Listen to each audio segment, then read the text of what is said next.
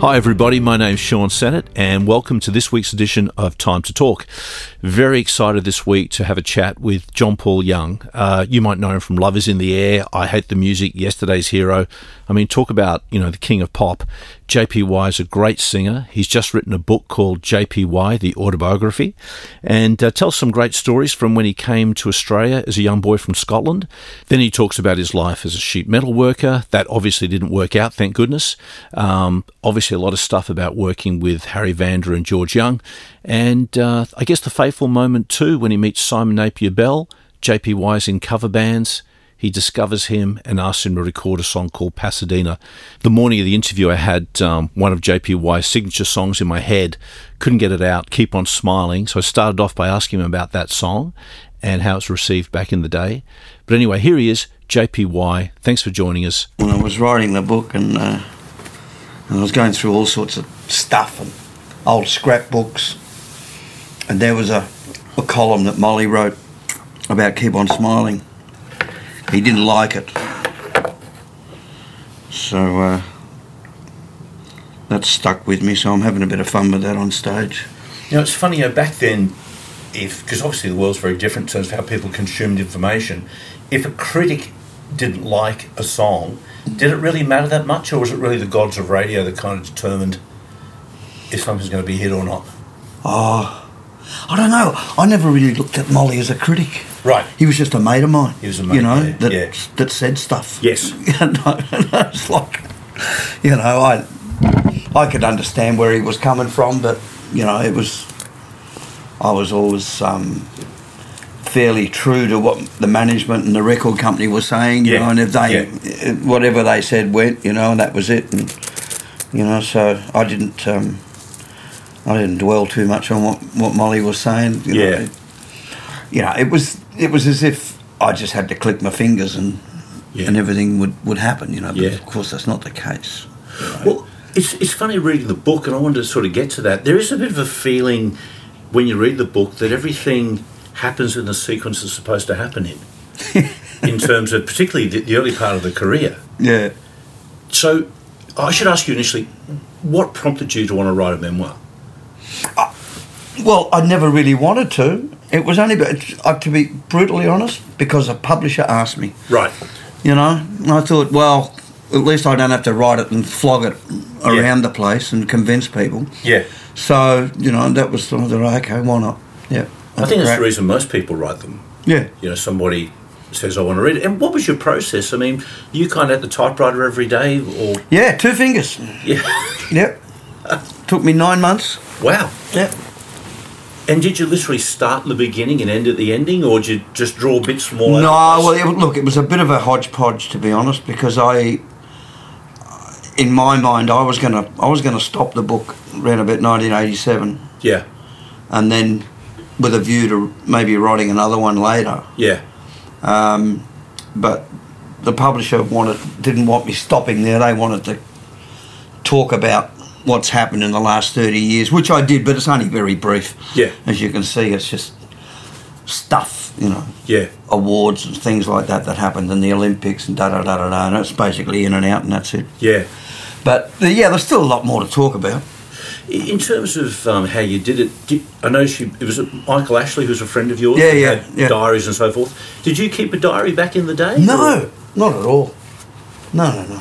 Look, nobody's more surprised about my success and my longevity and my position in the music business. Nobody's more surprised than me. Yeah. There's no way that I could, back then, think that anything was going to happen, to be honest. I just let things roll along and they did happen. Yeah.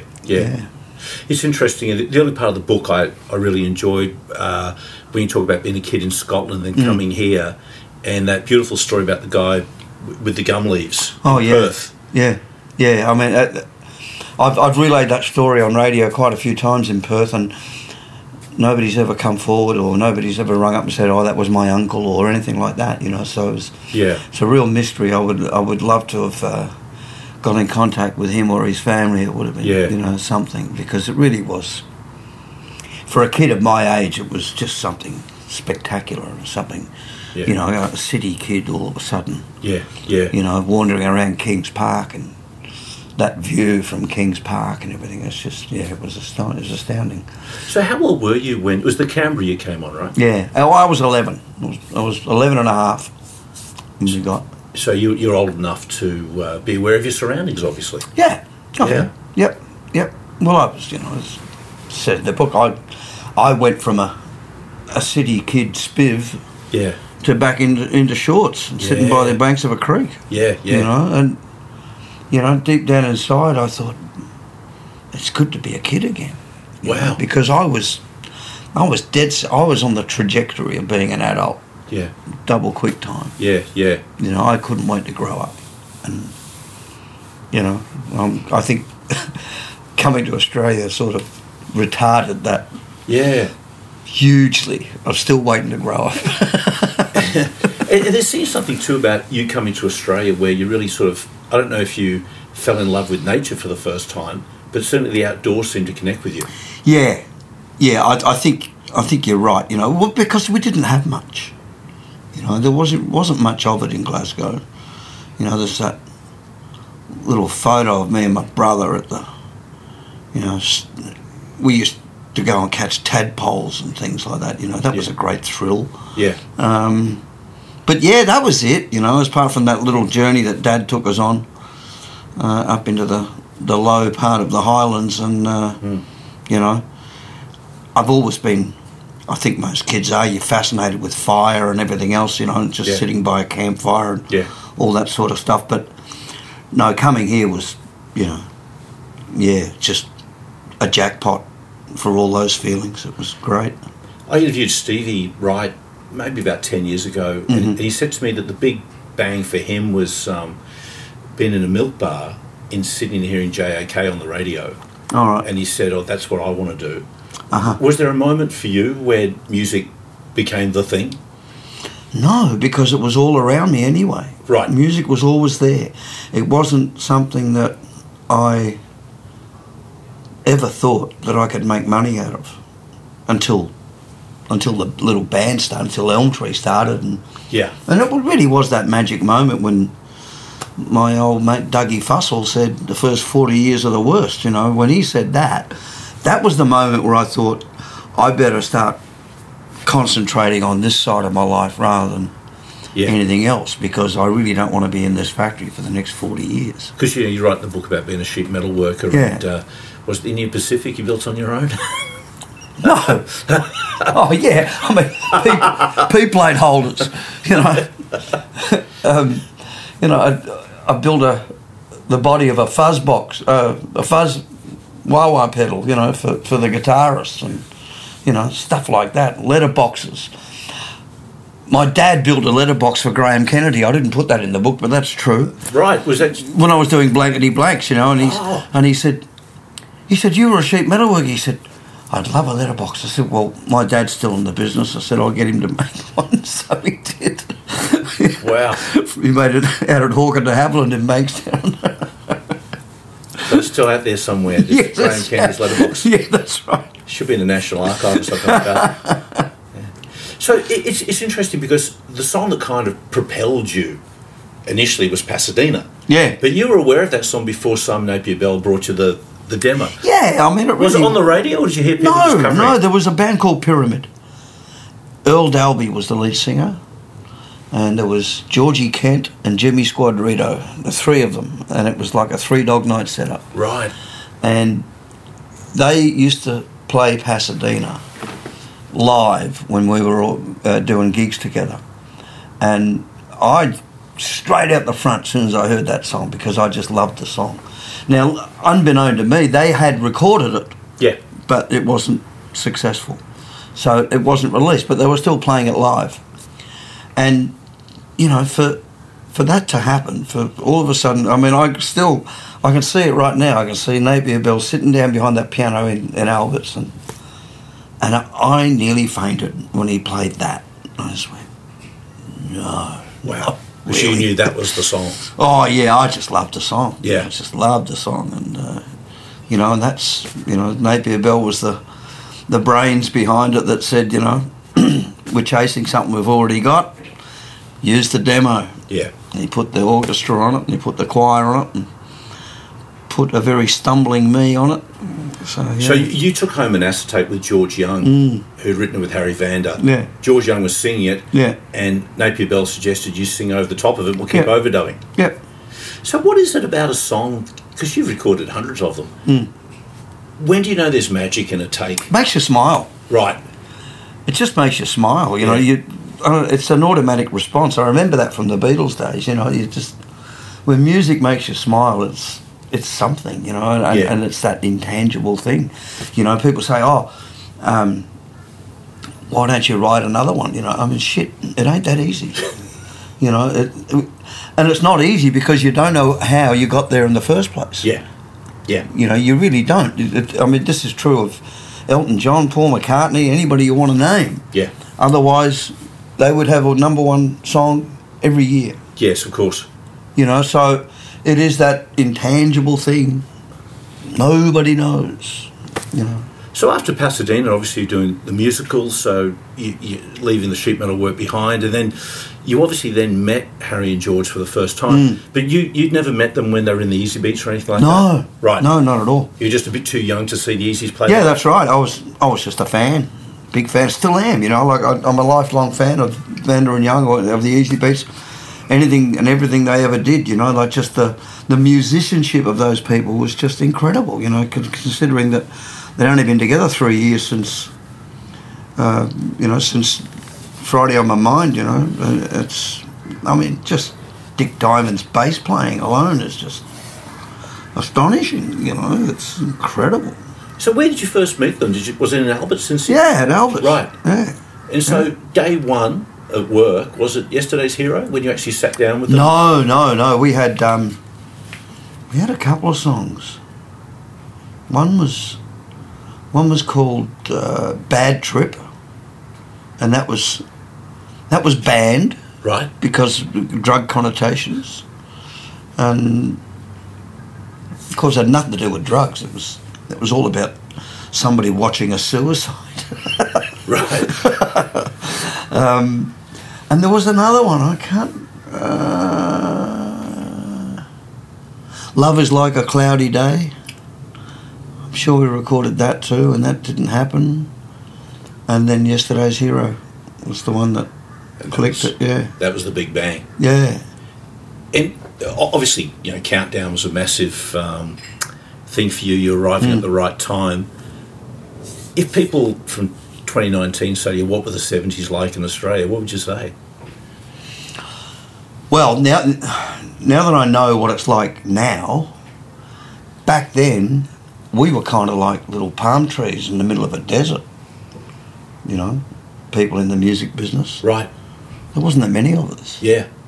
Okay. You know, and I really do see that as a pretty empty landscape back then. Yeah. You know, there was a lot of bands around and stuff, but wasn't that many getting airplay. Yeah, sure. You know, getting onto the charts. You know, and it was such an odd time in music because there was just the full gamut of everything. You know, there was teeny bop music, there was heavy metal, hard rock, there was jazz with Chicago and people like that. There was, you know, Blood, Sweat and Tears. So it was just a hell of a mix of stuff. And you could hear it all on one station. You know? And that, to me, is, you know, it's something I've always longed for. I've always longed for... I long for it right now. I want to turn on a station and I want to hear all that shit. Yeah, yeah. You know, and I really hate the fact that they pigeonholed me, you know, and they just say, well, if you like that, you're not allowed to like that. Yeah. And it's just a fucking nonsense as far as I'm concerned. I hate it. So for you as a music listener now, I mean, do you stream things? Do you... No. Right. No, I listen to my local community radio station in Newcastle. Right. That's run by the Newcastle University. Because they play stuff from my era, you know, and a little bit, they creep into modern day a bit.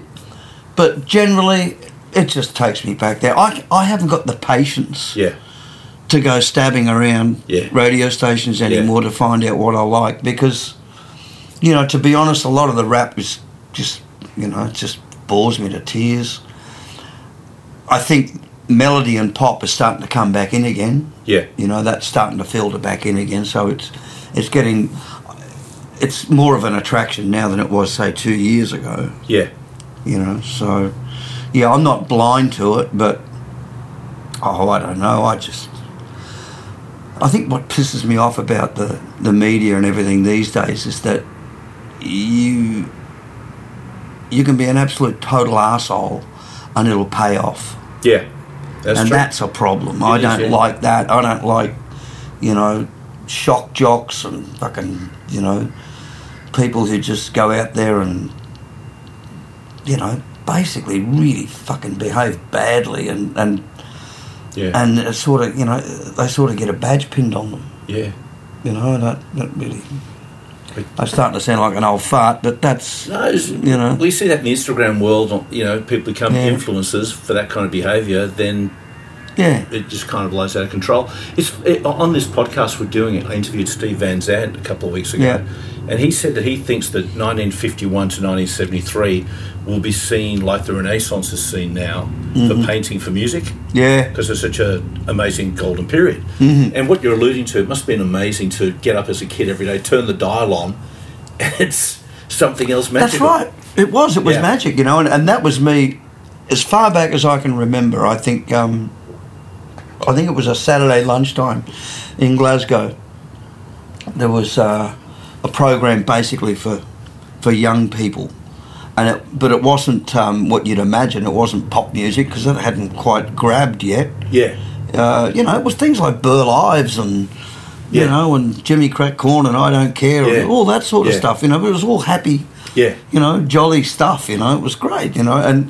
And because I was brought up in a family of singers and not professional singers, just people who sang, you know, it was always there. It was always the front of your head, you know, and it was always, I wonder what would happen if I sang along with that and just tried to find a different note to what he's singing, but it's still got to fit.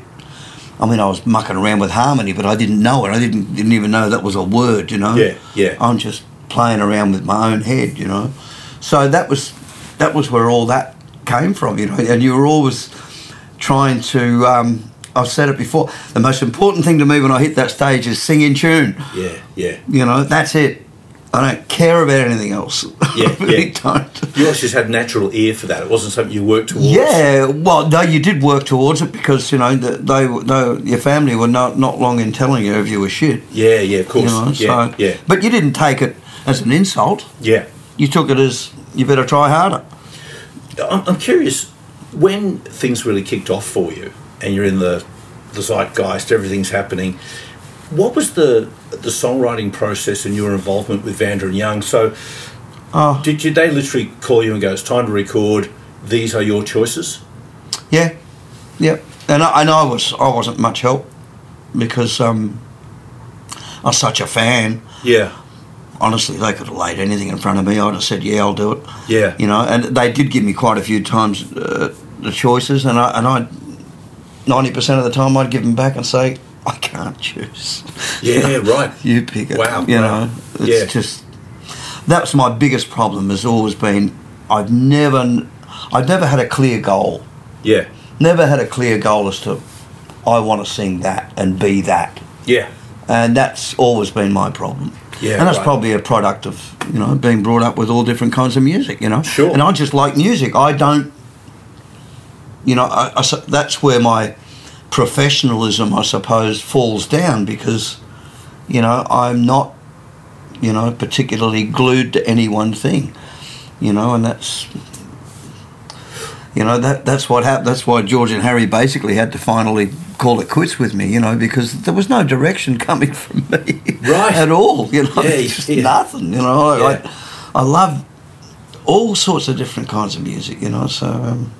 yeah. So something like, say, I Hate the Music, would they just literally get you into the room and I imagine George would sit at the piano? How did it work? What happened? Oh, that was weird. I Hate the Music in particular was very odd because it was, I sang that backtrack, so the backtrack was mainly a banjo. Right. And I remember remember them saying, no, sing it harder, you know, like get more force into it. And it was a bit hard because there wasn't much You got no backing rocking there. band behind you, just got a banjo, yeah. So I did it. I think we're in Tasmania and they sent a cassette over and I nearly fainted when I played that. I thought, Jesus Christ, what have they done? You know, it's got this big circus madness to it. Amazing. Yeah. So something like, say, Where the Action Is. Yeah. I assume that was a hit. I haven't looked up the... Yeah, it was. Yeah. Well, we had two cracks at that. We recorded it the first time and they weren't happy with it and they junked it. But Wayne DeGrucci, my manager at the time, he kept pushing them and pushing them and pushing them. I love the song. We've got to do it again. We've got to do it again. So we did it again and they were happier with it the second time around. So that was them, I assume, as jobbing songwriters, even though they're geniuses at it, basically want to write another song about a Friday. Probably. Yeah. Yeah. They love Fridays. They love rain. They love the normal things in life. You know that people could just connect to. Yeah. You know that. So you didn't have to work hard at connecting with a George and Harry song. You know it's there. You know it was laid out for you. Yeah. You know this is what people care about. Or not care about, but it's there. It's in their heads, You know, it's in their heads, you know, so they... So when you released something like Standing in the Rain, was disco a big thing at the time? Or was it was this the early days of? It was, but it was early days. You had your Gloria Gaynor and... who else? What was the other girl? There was a couple of, females that were, you know, pretty big. Donna Summer. Yeah, Donna Summer, that's the one I was thinking of, yeah. And I don't know, I really don't know. I think, I'm pretty sure that, you know, Standing in the Rain getting airplay in Germany was just as big a surprise to them as it was to anybody. Right. You know, it was a B-side, you know, and it had the longest intro on the planet. You know, it just goes forever before the vocal comes in. You know, so I don't know. I really don't know. You know, they honestly thought Keep On Smiling was going to be the one. And thank God for Mr. Peter Smits in Germany who went flip and took it to the clubs and off it went. I guess that's the great thing about DJs in that time where you'd hear stories, whether it be Boss Skaggs or them, whoever it might be, a DJ would have the autonomy to flip the record over. Yeah. Whereas they couldn't do that now. So everything's like, in Australia's case, it's some guy in some remote place saying, this is the playlist. It's awful, you know. Like it's a terrible thing. You know, this is another thing that I don't like. I don't like the nationalism of a radio. I spoke to a guy, I'm going back probably 5 years ago now, a bloke in Dubbo. He said there's nothing more galling than getting a radio program from Sydney. The DJ whinging about the wet weather.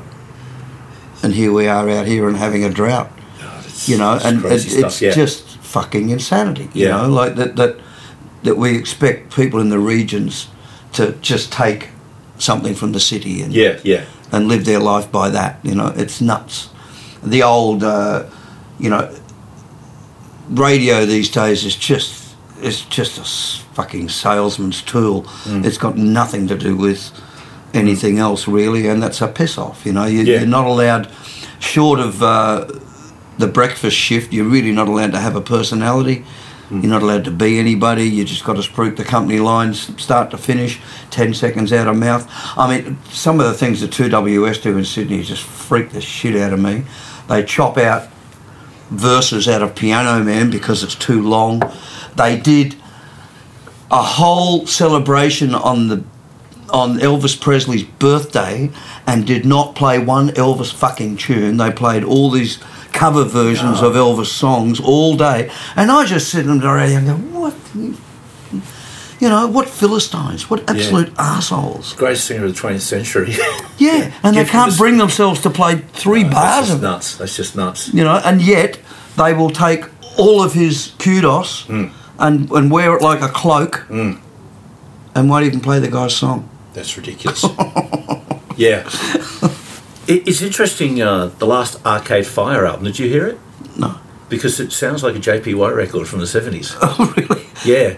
In fact, a friend of mine from one of the labels said... What's the band? Arcade Fire. I've never heard of them. Yeah, it sounds like Standing in the Rain kind of thing. I put it on. Oh, well. This sounds like JPY. And this mate of mine said it'd be the greatest thing to have this, one of the coolest bands in the world, and you guys do a double header. Because it's so in that kind of... I'll get you a copy.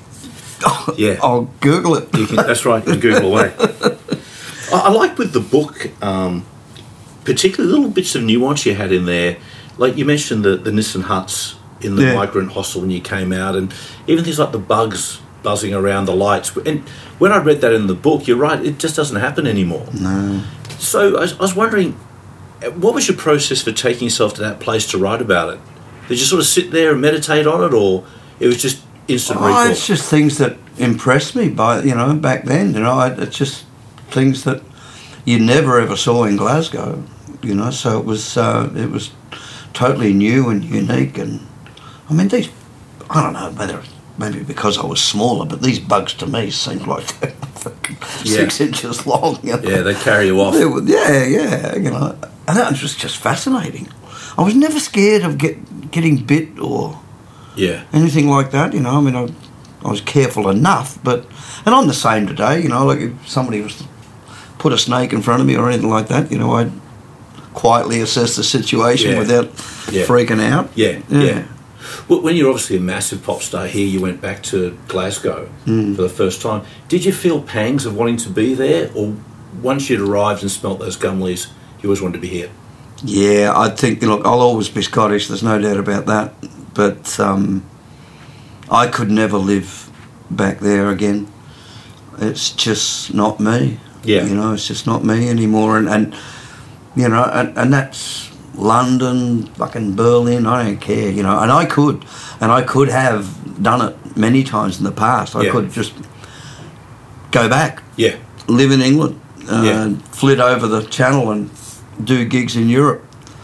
Lovers in the Air and Standing in the Rain are enough to keep me in gigs over there if I wanted to do that, and it would probably be more lucrative and everything else, but it just doesn't interest me. It's just not.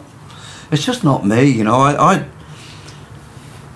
just love this country so much, and the old man brought us all over here, and I'm not gonna ever let that go. It's just something that's so much a part of me, especially because he died so young, and it's like, I take him everywhere I go. Yeah. It's funny seeing the picture of him in the book because it looks like you. Yeah, at the gates, people have said that. Yeah. But when "Lovers in the Air" was written, obviously it was written as a reaction to Standing in the Rain become such a big hit. Yeah.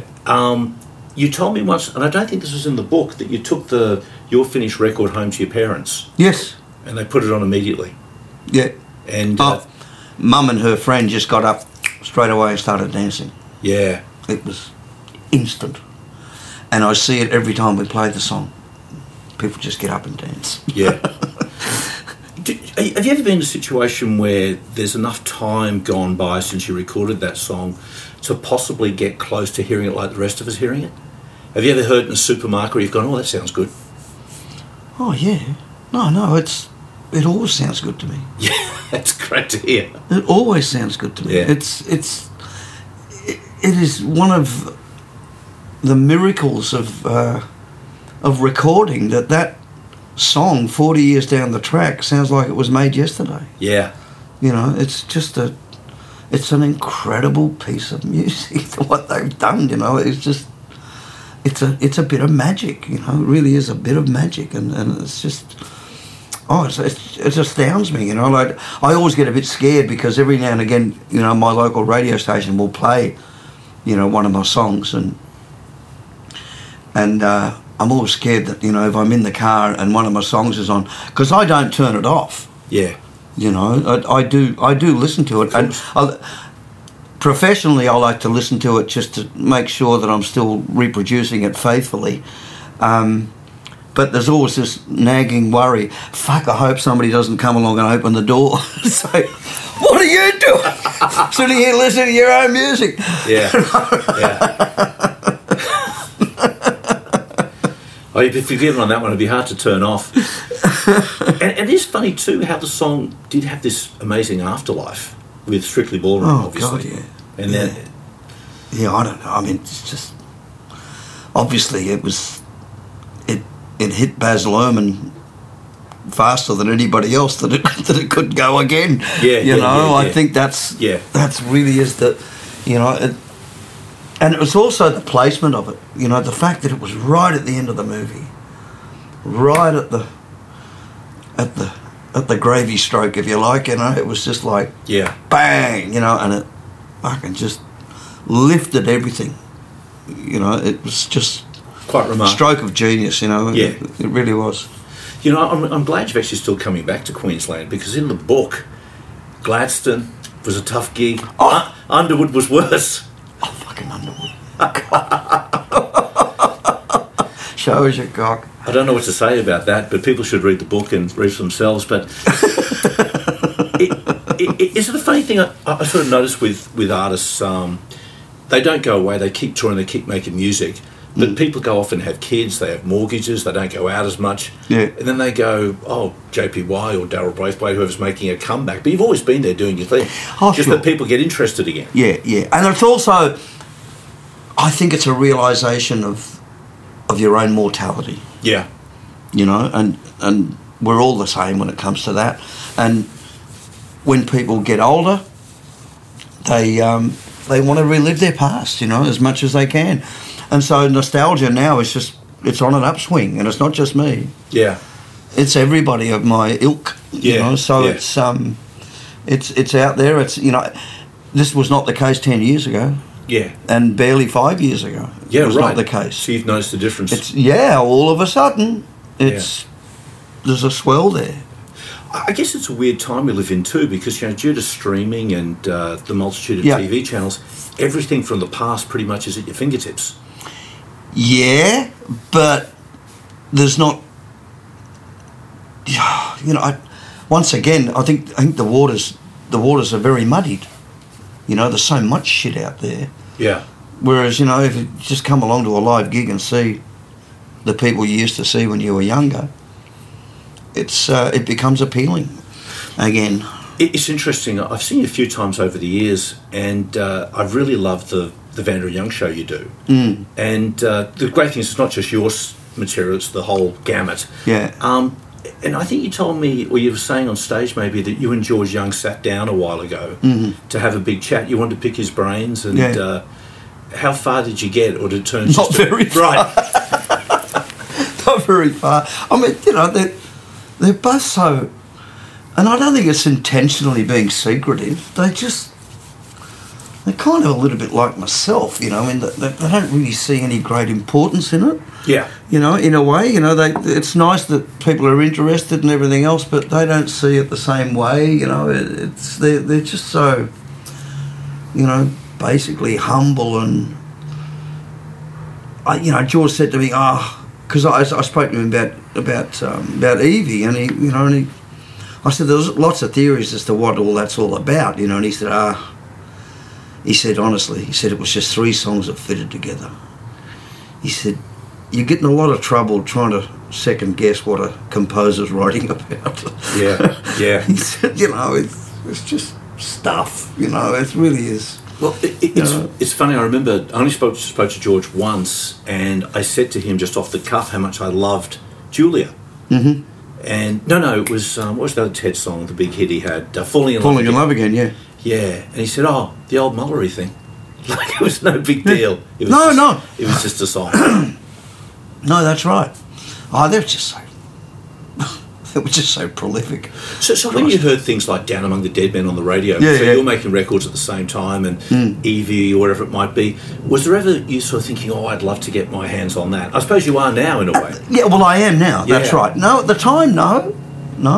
It was, I just admired, whatever they came up with. I can put on a Flash in the Pan album and love just about every track on there. Yeah. Waiting for a Train is a beauty. Well, yeah, and there was another one called Ayla, Ayla, and that's... I got home one early one morning after a gig and turned the SBS on, and here's this fucking movie from Yugoslavia or Uzbekistan or something, and there's a scene in a disco, and there's Ayla is playing in the background. You know? Yeah, wow. I just go, it's just amazing. So this tour you're doing, when you are doing the Vanda and Young songbook, have you ever thought about either recording a live album from it, or you going into the studio and cutting the tracks you haven't done? No. Is it because you'd be competing with their production skills and perfection, or? Oh, look, there's many reasons, but I think the biggest reason is that I think as far as recording goes, my ship has sailed, and I don't think there's any. I don't, you know. I think I'm kidding myself, you know, writing a. You know, thinking that I'm going to get... Who the hell is going to play a new John Paul Young song?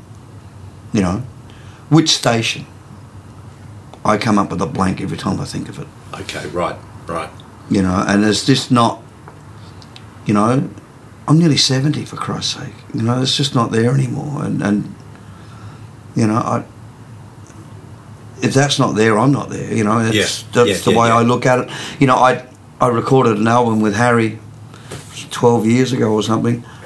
I mean, it just went unnoticed. Totally unnoticed. Yes. You know, and I thought, well, I'm not bashing my head against the wall anymore with this shit. I'm quite happy living in the past. You know, and so is the audience. It's funny you mentioned 12 years. So 12 years ago you're 58, now you're 70. Does it go pretty quick? Oh, yeah. I think it does. I think the older you get, the quicker it gets. Do you feel much different to when you're in your 50s or your 40s? Or no, not really. 30s? No. I feel kind of the same. Yeah, I always just try and behave the same, and you know, as right or wrong as that may be, and I just get on with it. You know, like I said, I just got to keep on the straight and narrow when it comes to doing gigs. You know, I can go home and goof off and do all that, but when it's work time, it's work time. Well, when I see you guys play, I think this is one of the hottest bands in the country. You're all, I haven't seen the Apia tour yet with you playing. I'm sure that's going to be great, but you're all-star band. Yeah. Is it because, as Malcolm Gladwell says in that book, you've had the 10,000 hours, you've done your Beatles and Hamburg time with all those gigs? Yeah, it is essentially that. You know, with me and Pig and Ronnie, it's been 44 years. You know, so we've done all sorts of shit. You know, like I remember, when was it? Probably, the brain's very foggy. Trying to work out when it was. Probably in it would have been probably around 1990 or something like that. Yeah. The three of us went and we only did about 4 different clubs, you know. We just went and did these stupid fucking RSL gigs, you know, where you're playing underneath the TV with the football on it, you know? Yeah. And we called ourselves Little Fish. And it didn't last long because it was just fucking abysmal. It was just a horror show. Yeah. but we went out and did it, you know. We did stupid stuff like that, you know, and we've toured together for years and years and years. And my new boys in the band have been with me for 30 years and up, you know, so it's, you know, we're just a unit, you know, and we're not just a unit on stage, we're a unit off stage. Yeah. We're very, very close. We are a band of brothers, there's no doubt about that. I remember sending you a text when you last were in Queensland doing the Vanda and Young show, so how much I enjoyed it, and you said it's starting to bed in nicely. Yeah. Yeah. Well, it is like that, you know, because, you know, I just sat down and worked it all out on paper, and I think since my first draft of the show, I think I dropped one song. I think that's all I did. I just got rid of one. I got rid of The Day That My Heart Caught Fire. Yeah, right. And that was it. And for the rest, the format just seems to work really well. It just falls into place. Did George ever see the show? No. No.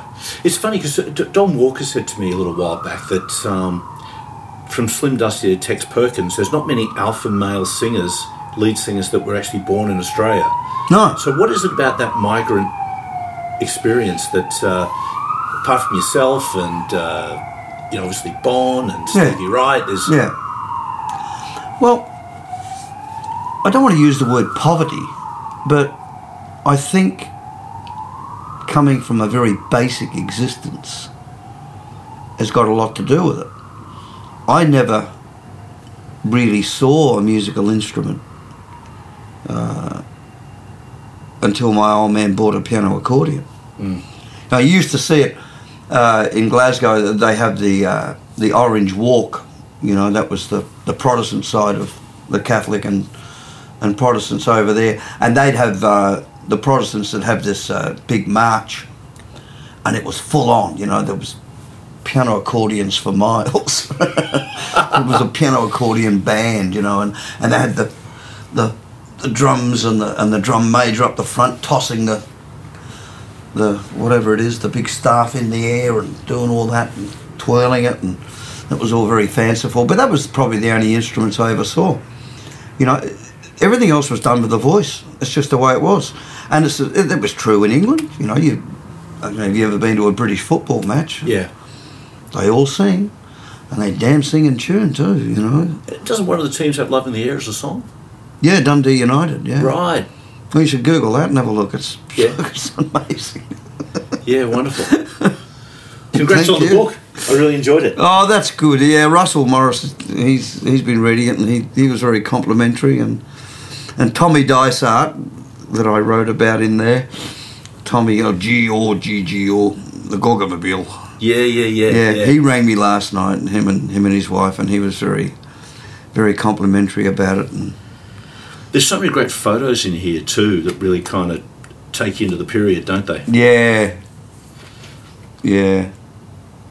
So have you caught any good fish lately? No, not really. But one of my neighbours caught a 25-pound dewey in the bay the other day. I was down the backyard having a fag and a drink, and he rings me. He said, "Oh, we've got a fish on." He said, "Oh, I don't know." He said, "I think it might be a jewfish." I said, "Well, okay." I said, "But it could be a stingray as well." That freaked him out. He didn't want me. Oh, okay. So if you're up here in Queensland looking for a fish to eat, what's your fish of choice? Oh, look, anything that I know is fresh, I will eat.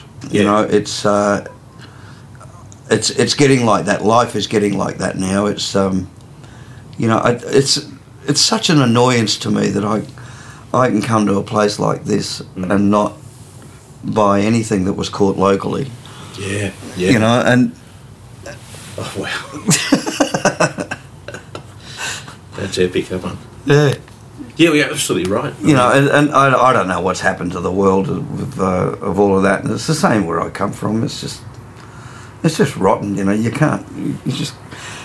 You're basically forced to eat Tasmanian salmon. Yeah. If you want to go out and have fish, that's it. Yeah. And on the odd occasion, you'll get to a nice restaurant, and you'll pay $45 for it. You get a piece of snapper that's been beautifully cooked and everything, and that's great. That's wonderful. But you've got to go right up to that high end before you can get it. Gone are the days where you can go and get, a piece of whiting or a bit of snapper or a flathead. Yeah. It's all gone. Yeah. Because once again, the machine of frozen fish and all of that sort of stuff has just taken over. So you just can't get it anymore. Well, apparently, unless you pretty much go to Alaska, you're not going to get fresh salmon anywhere. No, that's right. Yeah, it's all going to be farmed and all that sort of stuff. Yeah, and I had some farmed barramundi about 3 weeks ago, and I didn't think it was farmed because they were big portions, of decent sized fish. But I found out they're farmed in somewhere up in the northern part of WA, Right. There's a big barramundi farm there where they grow them quite big. And but I wasn't impressed. It's not the same, you know, like a fresh caught barra is something to behold. Yeah, when I see salmon shrink wrapped and packet of 3 in Aldi for $9, it's not going to be good for you. No, I know. It's just, well. Well, thanks, JP White, for the chat. No worries at all. Thanks again. That was John Paul Young. Thanks for being here with us on Time to Talk. This week I'd like to thank Record Works Productions, Jason Millhouse and Martin Gibbons. And we'll be back again very soon, so keep an eye on your podcasts.